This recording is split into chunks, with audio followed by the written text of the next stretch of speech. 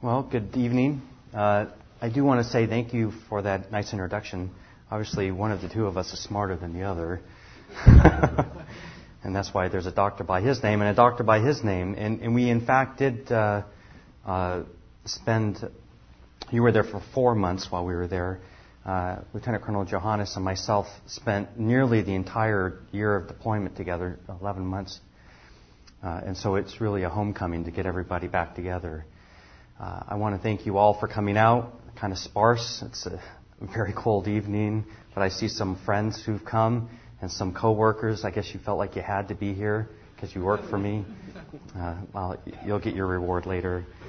But this is a short, very high view of what we did in Afghanistan. As you can see, it's rather dated. We're approaching 3 years of being back, and I'm very glad for that. It was a very difficult year for many reasons, a lot of challenges. But because of the friendship that people like you and I had, we were able to make it through it, and I think we made a difference over there, Tay. So I'm going to first start off with the slide here, show a quick video that, again, is rather dated, and then we'll get into the discussion of what you and I did. So the overall slide shows the organizational structure that we found ourselves in Afghanistan. There is what we call the kinetic fight, which is U.S. Forces Afghanistan or U.S. 4 Alpha. That wasn't us. We were the other side. We were, as it says up there, NATO training mission. The American side of that was the Combined Security Transition Command Afghanistan, or as we would say, CSTICA. And then within that was the entire training side of and mentoring side of what we were and still are doing in Afghanistan. You had the air power piece, and that's NATO Air Training Command Afghanistan. We were in the wing. Matter of fact, I'll go to the next slide. Oh, yes. The disclaimers. Everything I say is made up by me and Tay, so you can't take that to the bank. So there's our hero shot. Tay was the J7, the chief of engineering, civil engineering, and he was responsible for the infrastructure build throughout Afghanistan for the Afghan Air Force. A lot of work there, building runways and Quonset huts and things like that. I was the J5 chief in charge of strategic plans, responsible for really the aircraft build. What were the requirements that we had? What aircraft did we need? How many of them did we have to procure? And we'll get into that. So we actually worked very closely together because in order to bed down those aircraft, I had to have air bases ready to take them. And we're going to talk through a little bit of that. But I'm going to show a quick video that was released back in June of 2011. Intentionally, we're kind of sharing information that's rather dated because we're just sharing our experiences. You can go to a website to find out what's going on with NACA today. But let me show you what we were doing back when we left.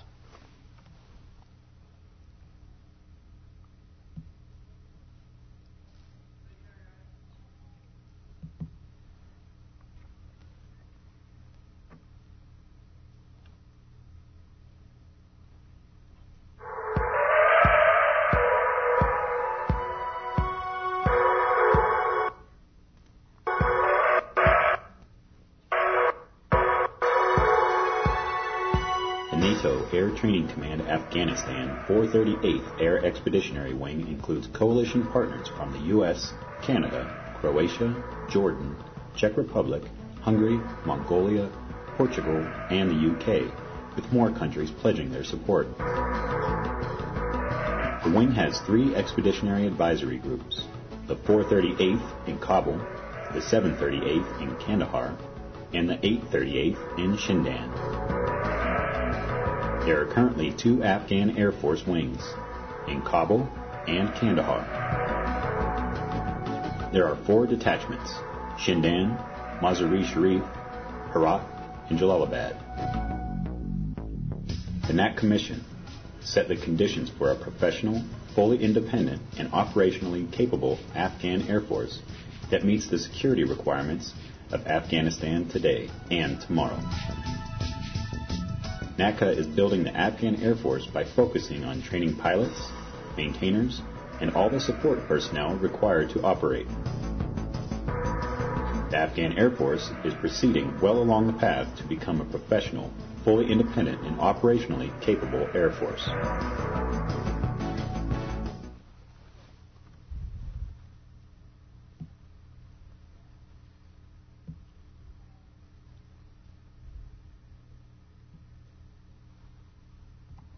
Okay, so Tay, I'll turn it over to you. Give us a little context of where we were and what we were doing. Okay, well, again, let's see, is this one? Okay. Thank you for coming. Kind of excited to be here. I know I'm an AFIT professor, but hopefully what we're planning to do tonight is cultivate some questions, some thoughts, some things that you want to ask us, because we're looking forward to that question and answer period at the end. So to go along with the caveats about this being a snapshot between 2010 and 2011, and these are personal perspectives that myself and Colonel Strasser have, I'm also going to give you one more caveat. I'm an engineer, so the things that I find that are interesting, such as construction, that's what I want to talk to you about, but certainly feel free to ask me questions that kind of may be off on a tangent, and we'll kind of go off on a tangent every once in a while tonight. Hopefully it'll be enjoyable. It'll be worth your time here tonight. So let me begin with a little discussion about Afghanistan. So if you could picture the country, it's about the same size as Texas, but considerably much more geographical diversity. You'll notice right in the center here, there's just extremely high mountain ranges. You know, so that obviously, as you're flying aircraft, that's a real issue when it comes to trying to get over those. So you have to make sure that your aircraft actually can achieve those altitudes to operate in this kind of environment. Most of the population is right here in Kabul. So out of the 31 million, a large portion of those people actually live right in the center.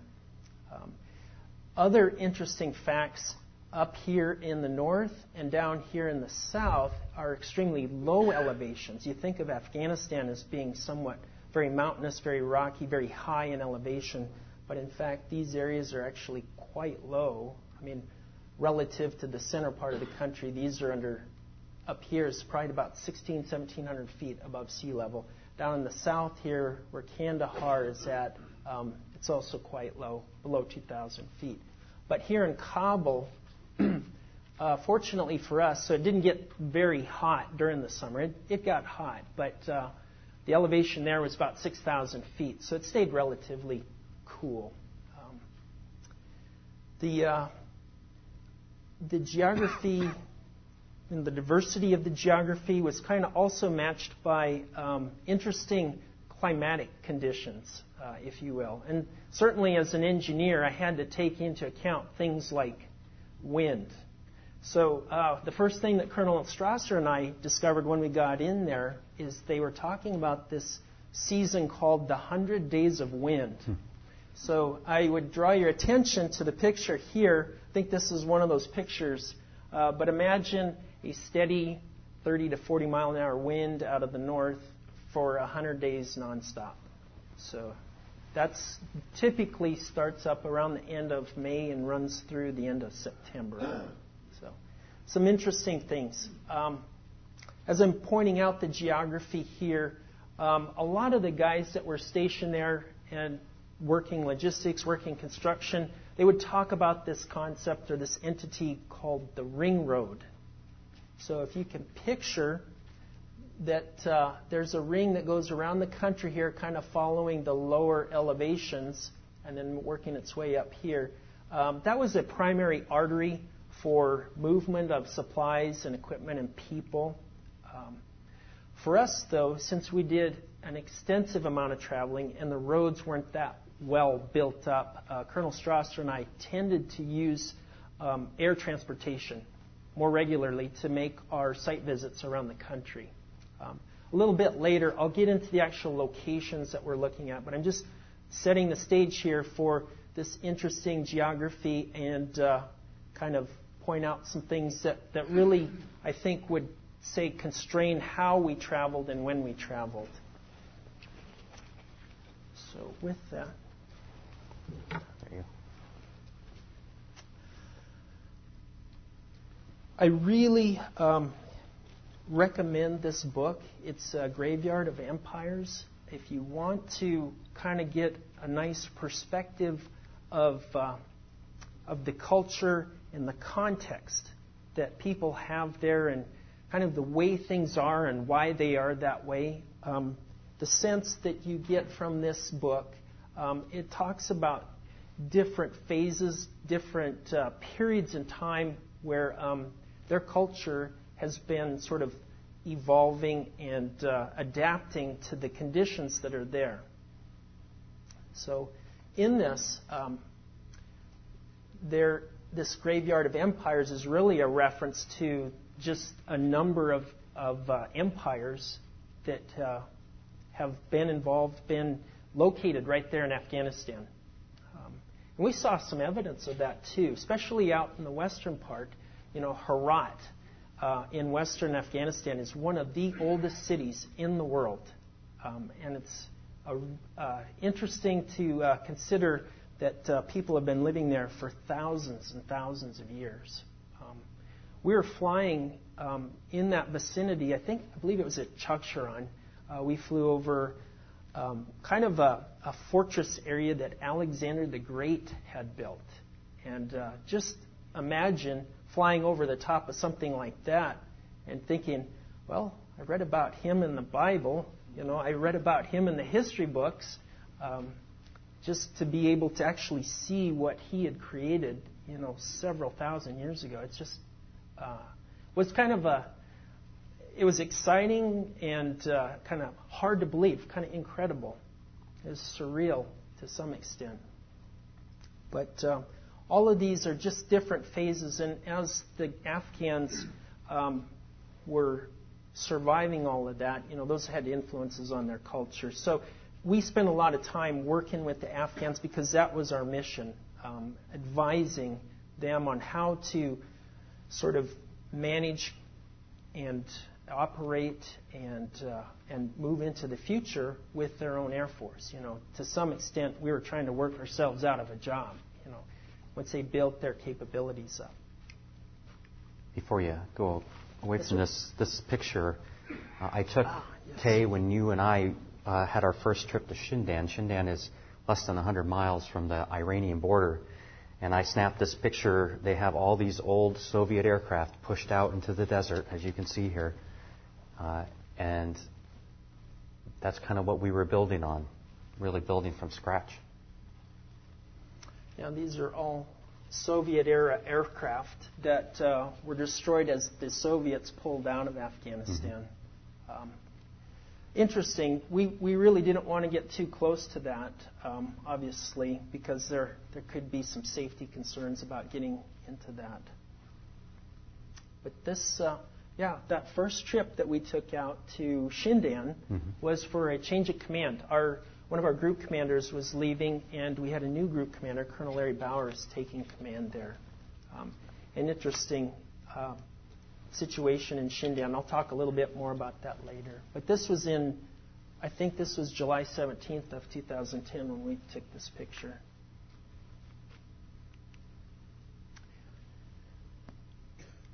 And this is most of our wing staff and some of our group staff in this picture.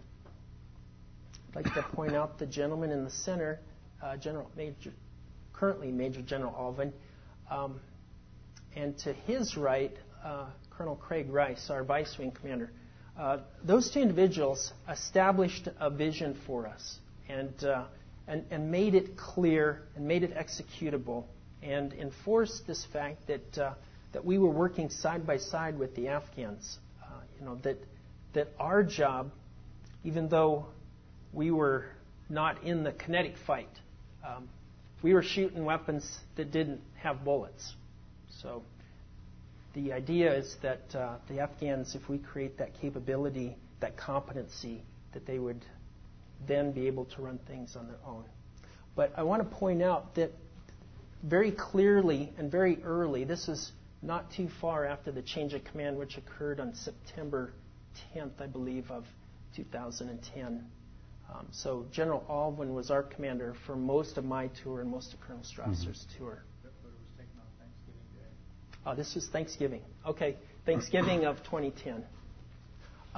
But professionalism, and again, this is really where we spent time getting to know, building a relationship with the Afghans, making sure, showing by example, explaining, discussing the fact that they had to be competent, that they had to be professional. I mentioned that in the graveyard of empires, they have been for centuries surviving various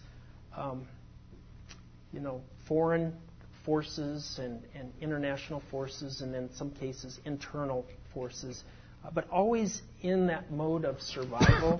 And so sometimes when you get really good at surviving, it may not be conducive to their future as a professional organization.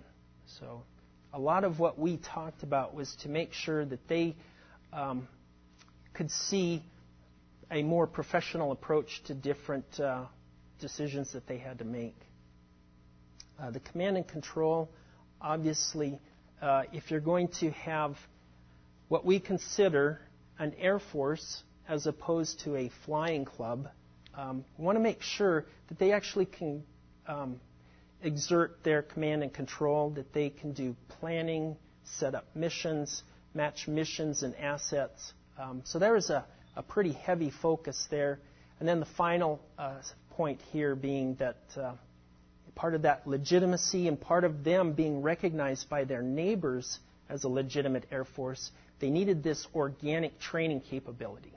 So spent a lot of time out at Shindan working the construction piece in support of the other pieces.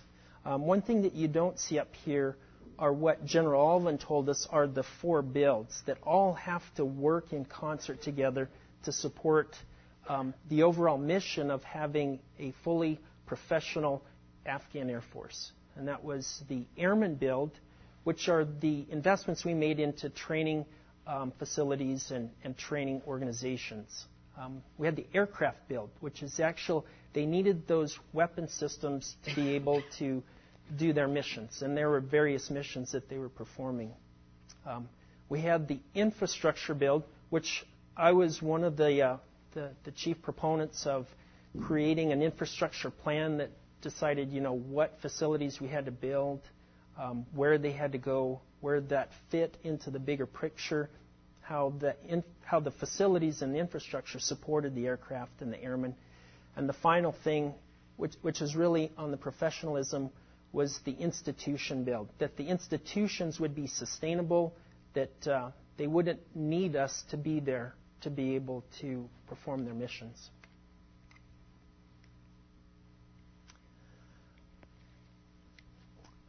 When Colonel Strasser and I got there, there was about 7 coalitions. And these were countries that decided, to come in and be a part of the mission to build this Afghan Air Force. By the time we left, it expanded to 15, so it more than doubled the number of coalitions that were involved. And I say we, collectively, the we wasn't just Air Force, wasn't just U.S. forces like Colonel Strasser and I, but we spent a lot of time working, let's say, with the Italians out in Shindan. The Spanish were out at Herat. Spent a lot of time with the Germans up in Mazar-e Sharif. And you don't see these up here because they weren't in our wing, but we were constantly working with other countries and their forces to make sure that things worked in concert, that we weren't working against each other, that we weren't competing for the same real estate or we weren't competing for the same airspace. There's a lot of coordination that had to happen.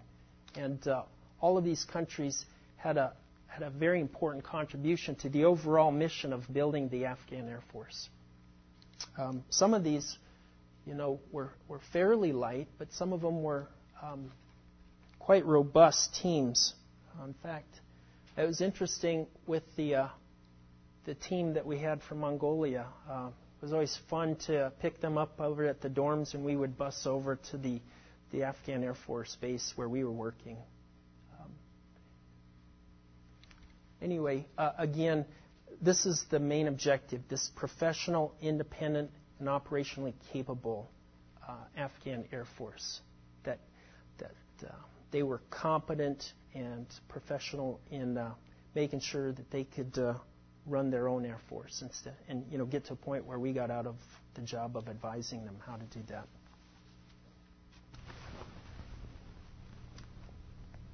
Great. I think I'll turn it over to Colonel Strasser at this point. There's a lot to be said in the slides. We could probably spend an hour on just one of them, but the previous slide, I would say, we really depended on our coalition partners. We were training them on aircraft that were not American aircraft. You see one of them here. This is an Mi-8. Some of the Mi-8s, all of them dated back to the Soviet era, and they happened to be around. We refurbished them, maintained them, but we didn't know how to fly them. And so we depended on those former Soviet bloc countries to donate pilots and aircrew members in order to be able to even teach how to fly these helicopters. Interesting dynamic. So this is the mission of the Afghan Air Force, to provide trained and ready airmen and soldiers to execute the critical tasks in the air in support of the Afghan National Army and the Ministry of Defense, the General Staff, and the civil authorities. I would tell you that air power has a very unique, is a unique enabler for a country, especially a country like Afghanistan that is extremely ethnically diverse, but also geographically separated. You would have people like this. I don't remember where this is. Do you? I think this is in Badakhshan. Yeah, okay. Yep. And we would go out, we would spread goodwill, is probably the best way of saying it. So this was an American-driven outreach program, but we would put the Afghan airmen in the front line so that their own countrymen would see them out there helping them. And here we're giving school supplies to a community. A helicopter comes from out of nowhere. They've never seen or heard of the Afghan government. It says it down there, JIROA, which stands for the Government of the Islamic Republic of Afghanistan. They've never heard of that. They've just lived in their own little world for all their lives. An idea of a united Afghanistan is entirely foreign to them. But this let them know that there really was a central government, and that government was out there to help them. And this is a good example of that. So this is kind of, I call it the Chiclet chart. These are a number of the operational capabilities that we were training the Afghans on to do on their own. And they were continuing to build as we were there, and they do today. I'm just going to point out a few of them. Election support, extremely important. And what you see in the back of this Mi-8 are some blue containers that would hold ballots. And you all have probably heard of the elections that have happened in Afghanistan multiple times. That brings legitimacy to a government. By bringing the military into the mix, you brought some legitimacy to the actual voting, because you always hear about how voting is tainted, there's extra ballots or whatever. This way we could validate that there were no extra ballots, that there was security. Here in Jalalabad, there was some great flooding, and we were able to send those helicopters flown by the Afghans with American help to go and help evacuate those citizens that would have otherwise have lost their lives. I believe in a 2-day period, that was about 2,000. Yeah, there were helicopters going back and forth from Kabul. It really was amazing. The Salang rescue was an avalanche that had happened up in the mountains. Again, went up there to rescue those who were trapped. I also mentioned this here, the Thunder Lab. What you see right there is a Mi-35. You see it over here too for used for rotary wing close air support. But the point of the picture are all those young lieutenants right there. And what you see in behind them are advisors. And one of the most difficult things about raising up a new Air Force, particularly one in Afghanistan, is the incredible illiteracy of the Afghans, not only in English, but their own language. It's amazing that they can't even read and write their own language. And so we would need to get them from that point to being able to read and write their own language so that they could read and write English, so that they could speak the international aviation language, which is English. It was and still is a great challenge. And we found that if we put those lieutenants, as you see here, in with the advisors standing behind them in the same dorms and made them speak English all the time, that they would actually learn. It's English immersion. That's nothing new. If you've learned the language before, you know immersion is the right way to learn a language. And they were doing great. Many of those lieutenants were able to come to the United States and get pilot training at Fort Rucker as well as other fixed-wing bases. That is a great success. And I look at them and I think of, and you probably all think the same thing, that's the future of Afghanistan. And if they're going to succeed, those lieutenants have to succeed. That's probably enough here. Sir, if I go ahead. Add one anecdote to that. You mentioned the illiteracy rate. Mm-hmm. So we actually gave the engineering battalion a third grade literacy exam. And we had about 25 people that took the exam for the third grade literacy. 3 of them passed it. So in their own language. It was in their own language. It wasn't in English. It was in their preferred language. I think they could either take it in Pashto or Dari. But these people were not dumb. They were highly intelligent. The same group. We were introducing them to the idea of following a checklist.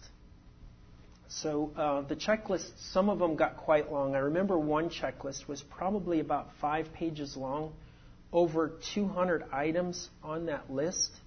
And most of them couldn't read the checklist, but they said, just tell us what's on the checklist.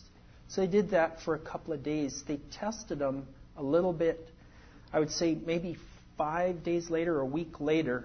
And out of the over 200 plus checklist items, the most anybody got wrong was 2. So they memorized the whole thing. So they're highly intelligent. Their intelligence are in different areas. So, in the concept of this checklist, we saw, just because they can't read and write, they really are highly intelligent. Good point, and I'm going to talk about that when we get to the aircraft build. So, as I say here, air power really brings legitimacy, sovereignty to a government that might otherwise not have existed. And here you can see another one of the rescues during the flooding. So I'm going to turn it back over to you. You're going to tell us a little bit about the infrastructure build, and then we'll talk about the aircraft build, and then open it up for questions. Okay, so what we're looking at in this picture is a fabric type shelter. So basically, you install this framework and then you stretch a fabric over the top of that. It's an expedient type of shelter system. You can set it up for aircraft maintenance, aircraft parking. And in some cases, you can even do some sort of shop level maintenance or create it, turn it into an area where they might handle other sorts of administrative needs. But anyway, it's a nice general purpose shelter, and it goes up fairly fast. This picture was taken out at Herat, and this is going to become a maintenance facility for the Mi-17s that we had running there. We had in this partnership, and it was actually probably better explained as a conglomeration. There's just a lot of stakeholders in the construction piece of the Afghan Air Force. I'll list a few here. The Air Force Center for Engineering and the Environment, they did a lot of contracting. They handled a lot of the facility construction. The Army Corps of Engineers also did a lot of construction, and we tried to balance the bigger projects between the two construction agents. And then this last one, this Army Contracting Centers in Kabul and Herat, typically handled some of the smaller pieces. We were trying to sort of cultivate an organic capability for the Afghans to create businesses, to create jobs, put Afghans to work, get them experienced in doing construction. And there was construction that worked well and some that didn't, but it was all learning process. And, we would bring in construction experts from the Army and the Air Force and the Navy, and they would stand side by side with a lot of these Afghan contractors and show them proper construction techniques, make sure that they weren't trying to do something maybe that had long-term impacts. But it was constantly a learning process from start to finish. There were additional people at our higher headquarters that would come in and help us out with different types of construction, whether it was permanent facilities or maybe something a little more temporary like this fabric structure. And then useful DLA and GSA had some options for some prepackaged types of constructions where we could come in really fast and set something up to meet the mission need. That was all part of this orchestration effort that we, along with our other coalition counterparts, other U.S. forces, the Afghan forces, trying to sequence the things so that we weren't creating this fog and friction.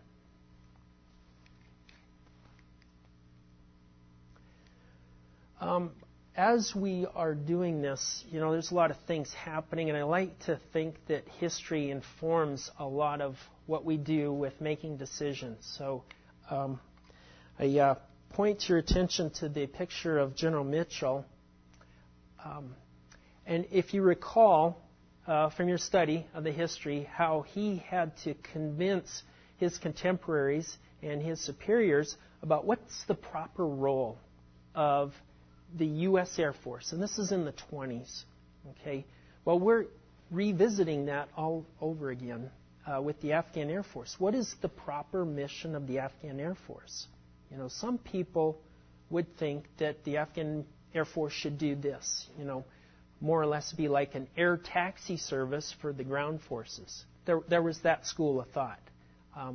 But to really look at the strategic implications of an Air Force, what its mission was, what they were capable of, what they were capable of sustaining as these different types of missions, I saw a lot of parallels to the kind of arguments and discussions that General Mitchell was having back in the 20s, with the Afghan Air Force general who was talking with his contemporaries about what the Afghan Air Force should be doing for the country's national security interests.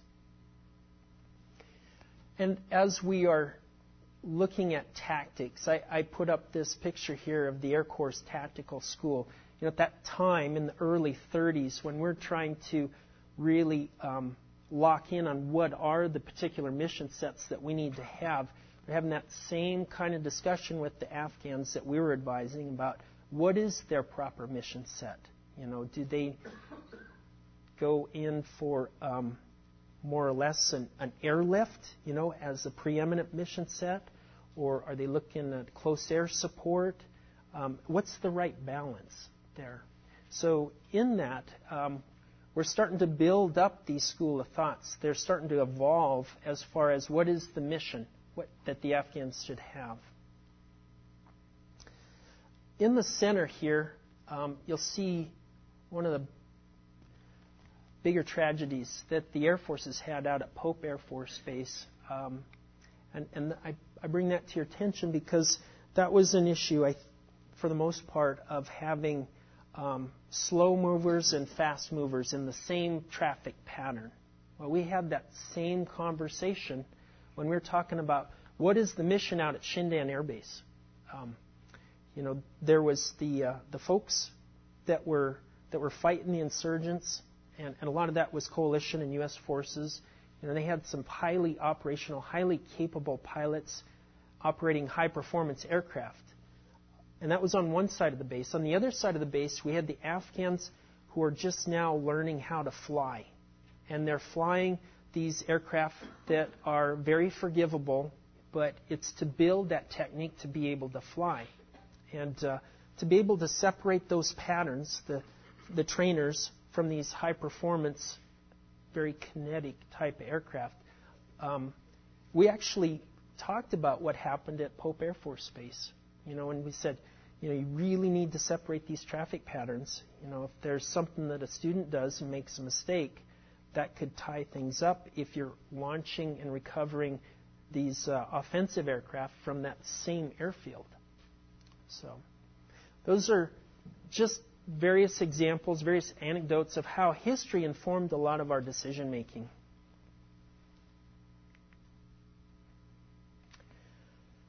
So here's another map. I don't want to spend a whole lot of time on this, but I want to point out the implications, the geostrategic implications of the location of Afghanistan. You see all of these countries, these former Soviet bloc countries. Also, you have a connection to China, Pakistan, and India is actually fairly close. And as we're spending a lot of time out here in Shindan, the proximity to Iran is an eye-opener, to know that we're that close to Iran. But as I point out some of the symbology here on this chart, the stars were all the places where Colonel Strasser and I actually were able to take smaller teams to go out and establish plans in concert with the Afghans about, where are the proper places to have our infrastructure. So if you notice here in Kabul and Kandahar, we have our two main wings, Afghan wings. And if you look out here, this is Shindan right here. And that location is what we would consider the undergraduate pilot training, the UPT base for the Afghan Air Force. At Herat, at Mazar-e Sharif, at Jalalabad, and at Gardez were the 4 air units that we had. And then all of these other places with either the circles or the other stars, those are what we consider air units. And each build is slightly different than the other. The wings have the same kind of structure that we typically see with our wings, where you have runway and you have maintenance facility and operational facility and mission support facilities, and it's a large operation that happens. The detachments are much smaller, just a handful of aircraft that are kind of forward deployed from these main wings to handle just smaller term missions, but sustainable. And then the air units that kind of circle the country with a couple right down the center, Bamyan and Chowcharan, those are what we consider pit stops, little gas stations filled with about 60 Afghans that would be there to handle just what we consider transient aircraft that weren't permanently assigned there. But we did a lot of traveling, and most of our travel teams were fairly small. We'd typically fly on an Mi-17, and we'd have planners like Colonel Strasser and I. We'd have our interpreters. There was an important mission that we had contractors there that kind of help augment us a little bit. So they'd be part of that. And then typically the Afghans would be a part of that team. And then we'd go out to these locations and we would find typically coalition forces ready and willing to help us to talk about long-term plans of how today's mission will allow for future mission of the Afghan Air Force.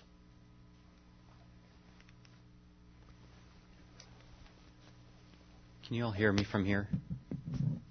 Yeah? Okay, I'm going to stay up here. Interesting, in the previous chart, the intersection of the operational mission from the U.S. 4 Alpha perspective and our training mission. There were multiple times where we were trying to bed down the Afghan Air Force in a particular location, and the the local Army commander, U.S. Army commander, would say, "You're not doing that. I've got a mission to do." And I will never forget one briefing we went, and we had our Air Force 4-star sitting, or 2-star sitting there, looking at the Army 1-star, and he told him, "No, you're not going to tell me how to do air power. We are going to bed down the Afghan Air Force here," because it had to happen. We had to, at some point, move our operational mission out and move the Afghans in. And that, where those two intersected, was a lot of friction. Interesting dynamic. So I'm going to end up here in the next couple minutes talking about the aircraft build. That was essentially my responsibility. We were starting from what was the remnants of the old Soviet Empire. And some of those aircraft were still somewhat airworthy. You see the AN-26, that's an AN-32, essentially the same type of tactical cargo aircraft. Mi-24s that we refurbished into Mi-35s, gunships. There weren't very many of those. But really the bread and butter for the Afghan Air Force were the helicopters, the Mi-8s, which we refurbished into Mi-17s. They were uniquely capable in that part of the world. As Tay said, the high altitudes are difficult for aircraft, and they were able to do that. They would take a lot of abuse and keep working. And then what you see there is an L-39 on the lower right-hand side. They only had 3 of those aircraft when I were there, and you can see there's a tarp over it. It was the only jet aircraft of the Afghan Air Force. If you were to ask the Afghans what they really want, they want F-16s. But what they really need are these Mi-17s. So we were really focusing on their need, not their wants. And so we never actually did anything with those L-39s. They were never airworthy because they didn't need to be. So this was my organization's strategic plans. We were responsible for the requirements of the aircraft build. We developed the bed-down plan for the Afghan Air Force, coordinated with multiple U.S. government agencies for support, and made sure everyone was in alignment, which was extremely difficult. Tay discussed that a little bit. There are so many agencies just sitting there in Afghanistan that making sure everybody knows who's in charge and which way we're going is a job in and of itself. Wouldn't you agree? Yeah, I think it requires a master's degree to figure out the spaghetti organization. But there's no doubt about it. There was some functionality there. I put it there. We had multiple program offices from different services. I had Navipo, which was the Navy. I had non-standard rotary wing from the Army. We had, at the time, Aeronautical Systems Center. Now Brenda Colton's here. She's the LAS program manager. A lot of people trying to bring a line so that our requirements are being met. And many of those were real-time. Hey, where are the parts for my aircraft? And as you can see, the bottom line there, acquisition professionals, that's a foot stomper. When you go into a country and you try to rebuild it, you don't think about, let's bring the acquisition professionals in. Let's bring people who know a little bit about requirements and running a program and getting on contract. That's not usually the first thing you think of, but you really need to get them in early. I would say even here we were a little bit behind the power curve, and that's a definite lesson learned. So the folks that you see there on the bottom are all the folks who worked for me. There's 2 sailors in that mix, and 1 lieutenant colonel, majors. For the rest, I think there was a captain in there. We were working all those acquisition issues. So the strategy that we used was crawl, walk, run. And as you see, the crawl was kind of the start, working from what we had. The walk was training them to be able to do what we could do as an Air Force. And then the run is that independence, being able to do it by themselves. The way we said it in NACA was for, with, and by. We do it for them, we'll do it with them, and then they will do it by themselves. We had a term, which is Dari, called Shona Bashona. which means shoulder to shoulder, right? And that was kind of the whole width idea. We're going to do this together, lock arms and go forward. Certainly the crawl I've already alluded to use the fragments of the previous Air Force. And to go to what Tay said, the reason we used the Mi-17 is because that's what the Afghans knew. They had the entire checklist memorized for flying that aircraft. They couldn't read the checklist, but they knew it in their heads, and they've known it for a decade. So why change that? That's a good starting point. But if you're going to go further, that's where some of the English training has to come in. And so the early efforts we had were to refurbish and overhaul and repair what serviceable equipment we could find. In the lower right-hand corner, you'll see an amazing picture, and I always thought this was interesting. That's an Antonov 124 Condor. Is that right? Condor? I think so. It's essentially the Ukrainian C-5, and you can see it's actually kneeling. The front of it's actually almost on the ground. And what we're doing is we're stuffing one of the old Mi-17s into it to go back to the Ukraine to get depot overhauled, and then it would come back a number of months later freshly refurbished and ready to fly. So here we have a Soviet aircraft owned by the Afghan Air Force being put into a Ukrainian aircraft paid by the U.S. Air Force. And I always thought that was interesting. And it was amazing to see that airplane land multiple times to bring us new aircraft or take away the old ones. That was truly amazing. On the walk piece, focus on proven maintenance, training, and operational procedures. That is a large amount of what we did as advisors. Develop that discipline that you talked about, Tay. Discipline and professionalism is something we had to work on every single day with the Afghan Air Force. Developing operational capability, meaning the things that you would do with an Air Force, teaching them to be able to do those things like close air support or casualty evacuation from the battlefield.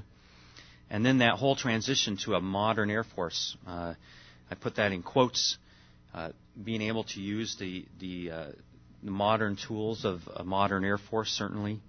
And then the independence, being able to self-sustain, being able to be operationally relevant in the environment that they find themselves and be highly skilled is the goal.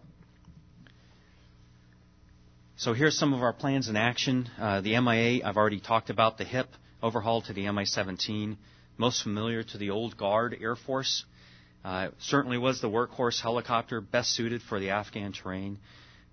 We augmented that aircraft with a new version called the Mi-17 V5.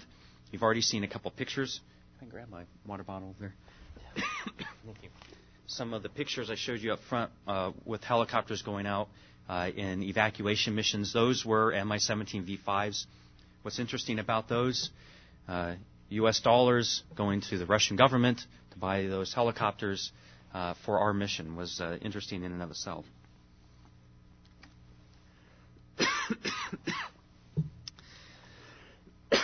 Excuse me. The Mi-35 was the gunship, as I've already shown you. We were going to transition that mission to the light air support aircraft. We could talk more about that, but that was kind of a transition to a modern airframe. And then, of course, the AN-32, what gave you that tactical airlift capability, and I have some pictures of this here in a moment. The idea was that we would transition to the C-27. We could also have an interesting discussion about that. The C-27 really was an Italian G222, which was 30 years old, that we went out and we procured. We procured 20 of them, and that was a transitional aircraft for us to get to something bigger. And I understand in the fall, 2 C-130s were actually delivered to the Afghan Air Force. I wasn't there when that happened. I wasn't there when that decision was made, but we certainly discussed it at great length. So as you can see, the aircraft build really focused on air mobility for the very reasons I told you about at the beginning of the briefing. It's a key enabler for the entire government to bring cohesiveness to what the government is bringing to its own people. So the other side of what we were doing from the aircraft build was actually instituting organic training. So you saw some of those lieutenants in the Thunder Lab that I showed you.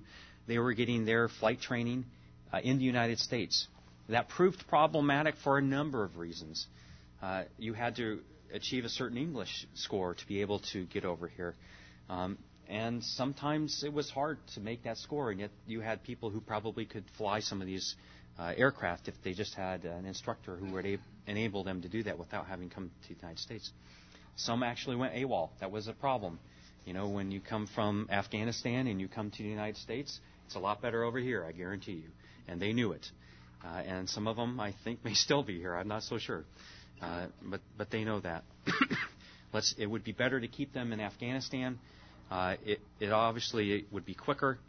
And so none of these aircraft were there when I was there. But I had my thumbprints on each one of them. It's one of the things that I'm most proud of as we went down the road of trying to define what aircraft do we need, when do we need them, where do they need to go, working with the program offices to get them. The helicopter, in specifically, that's an MD-530, and if any of you have seen Black Hawk Down, you'll recognize that as the Little Bird, painted all black, and you'll understand.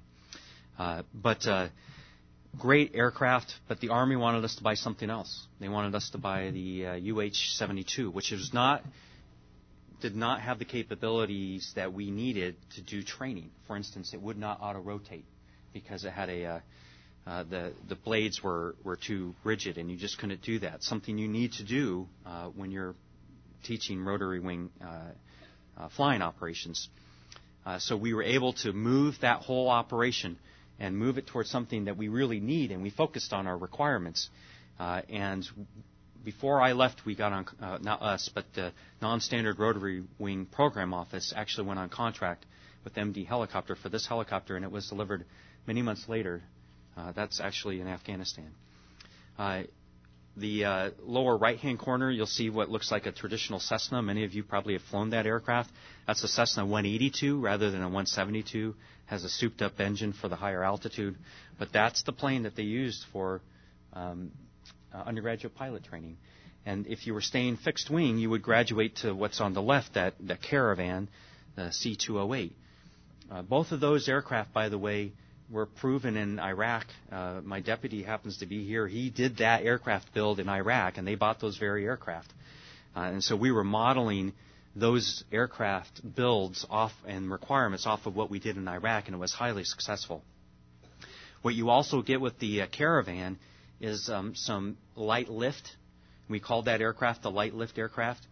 You can put a casualty or two, I think, into that aircraft and get them to a field hospital. And that is one of the operational capabilities that I understand is actually ongoing right now. So giving them that capability and then transitioning this training to the Afghans, so you actually have Afghan instructors teaching Afghan new students, really will help us minimize our footprint in Afghanistan. I believe this is one of my last slides, so hang in there. We're almost done. So, number of challenges, as you might suspect. Working with the Russian procurement system was new and interesting and had its own challenges. They don't play by the same rules that U.S. companies play by. How do you make a contract with a Russian company that we've been forbidden from having? But it happened, and we bought 21 Mi-17s to augment the Mi-17 force there.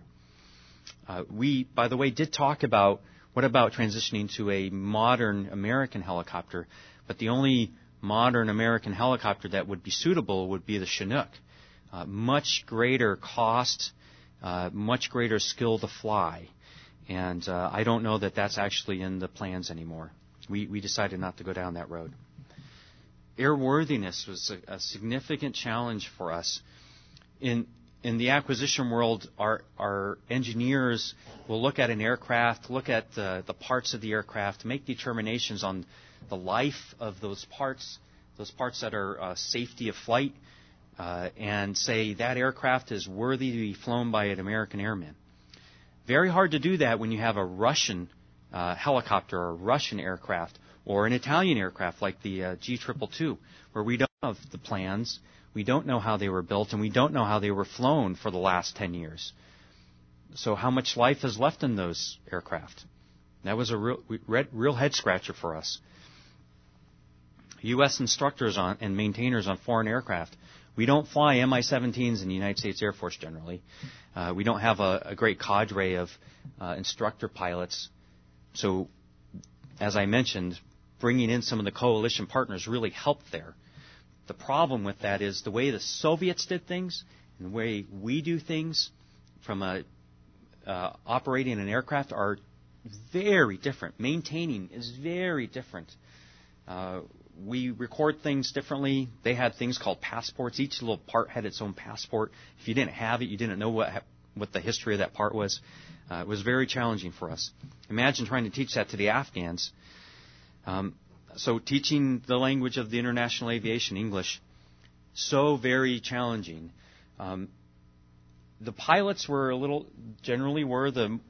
those Afghans that were a little bit more proficient, more educated, but the maintainers were the ones who really needed to know English, because they are the ones who would take the tech orders, read those tech orders, and make the change or maintain the aircraft. If you can't do that, then what are you going to do? And you might say, well, just translate all the tech orders into Dari or Pashto. Huge effort. And those languages are not technical languages. So crowbar in Dari is crowbar. So, I mean, how do you write that out? It's very difficult.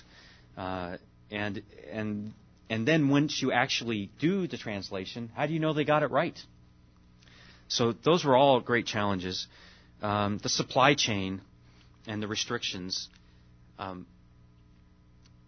The C-27 is a good example, a 30-year-old aircraft that nobody flies anymore. We had a real problem with the propellers. We were running out of propellers, and nobody had them. So what do? You're stuck. You can go back and have the manufacturer, who is Hamilton Sundstrand, remanufacture those, but it takes a whole year just to get on contract and get that going again, and at an exorbitant cost. Same type of issues with the Soviet aircraft. Who's building those parts? Where are they coming from? There's a big black market out there for parts. And how do you know they're good parts? And they're not just going to break as soon as you put them on the aircraft. So, and then the requirements generation and certification. I put that on there because if you're in the acquisition community, you know that requirements are your lifeblood. And oftentimes you'll be told by the user, well, I want this, but we'll come to you and say, but you told us this. Sometimes your needs and wants are not always the same. And we try to do that translation. This was handled as a foreign military sales. But of course, the Afghan government has no dollars to buy anything with, so we gave them those dollars, or we carved out a satchel of dollars that we told was theirs, and they don't get to spend it. We spend it for them. And it was called pseudo-FMS. And so we played by the FMS rules, which means a requirement is whatever we put on a piece of paper as a letter of requirement, or LORs, we would say, and then we would go from there. We didn't necessarily follow the system that we would follow in our own country, where we would go through a process that those requirements are boarded, and it goes all the way up to the Joint Chiefs, and everybody says, yes, this is the right requirement for our country. And so that process, I think, led us down some primrose paths. It really was dependent on the professionals that were deployed to put together the best that we could, because we could never really go to the Afghans and ask them, what do you want? We really needed to tell them what they needed and what we were going to give to them. And someday their planning would get to the point where probably they could do normal foreign military sales type of things. But planning, and I don't have it here, but planning is not something that I found they did a very, very good job at. And so they needed our help there. And that kind of goes to the command and control that you talked about.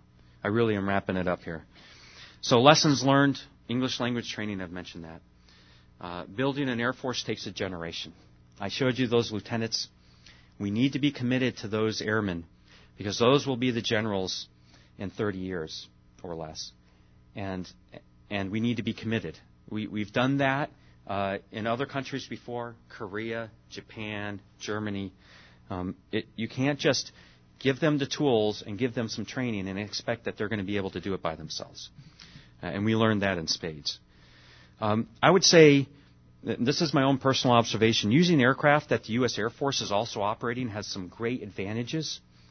Sometimes it can be more costly. But for instance, the C-130 is a good example. They're now flying the C-130. There is a supply chain out there to fix C-130s. And another country like Afghanistan can benefit from that instead of trying to fly an aircraft that there are no parts anymore. Unique aircraft have unique challenges, and there's no doubt about that. And I've already talked about how important it is to have acquisition professionals early in the process. So despite frustrations, the Afghan Air Force continues to grow. Tay and I have both followed what they've been doing over the last few years, and they're headed in the right direction. They're doing more things than they're ever able to do in places that we never even dreamed of. But we're going to end the brief really kind of on a somber note, because this was not a sit at your desk, do your job, and go home and enjoy being in your building. We were in great danger, and while Tay and I were there, 9 of our coworkers were shot just across the street from us, where we did our advising every single day. Thankfully, Tay wasn't there. You probably would have been there, but he was on his R&R. He got back 2 days after that happened. I actually took off from the United States while this was happening. So men and women who we worked with every single day lost their lives all in one morning on the 27th of April, 2011. I'll never forget that day. Friends of ours. It was what we call a green on blue attack, and you've probably heard a lot of those happening, where those that we have trained have turned the weapons on us. I don't know why that happens. I have my ideas. I won't share them here. But it was a very hard time, and those families have suffered greatly, as you might suspect. So it is dangerous over there. So that's wrapping it up. Tay, did you have any closing remarks? No, sir, but I thought if people were interested, I have just a couple of short video clips. We could kind of share a little bit what it's like to be on an Mi-17. You can hear that engine, that whine, and get kind of a feel, if you will, of how it is to be on board the aircraft and then watch it take off. And so it's very bumpy. That was just a short clip of us leaving Herat. It was interesting. We typically flew fairly low, and I know the guys out there in the western part of the country flew a little lower than they normally did. Ran into some problems. It wasn't uncommon when we land that we would find bullet holes in our aircraft. Was shocked one time when I heard about one of our aircraft actually took an RPG in the tail boom. But the aircraft was resilient. It kept going, and it didn't. There wasn't any issues other than everybody was moving away from the aircraft upon landing very quickly. I would say too, this is a picture of just looking out the door of a helicopter at Shindan, and it was really, I don't know, mornings there are phenomenal. I always enjoyed the mornings, one, because we were usually getting up early to meet an aircraft, to go someplace, and there was always that anticipation of looking forward to doing something positive with the Afghans, kind of getting a step closer to that ultimate goal of having a professional and competent Air Force. So there's a lot of hope in getting up early in the morning, and typically the winds were a little lower in the morning. So I was always happy to be jumping on an aircraft early in the morning.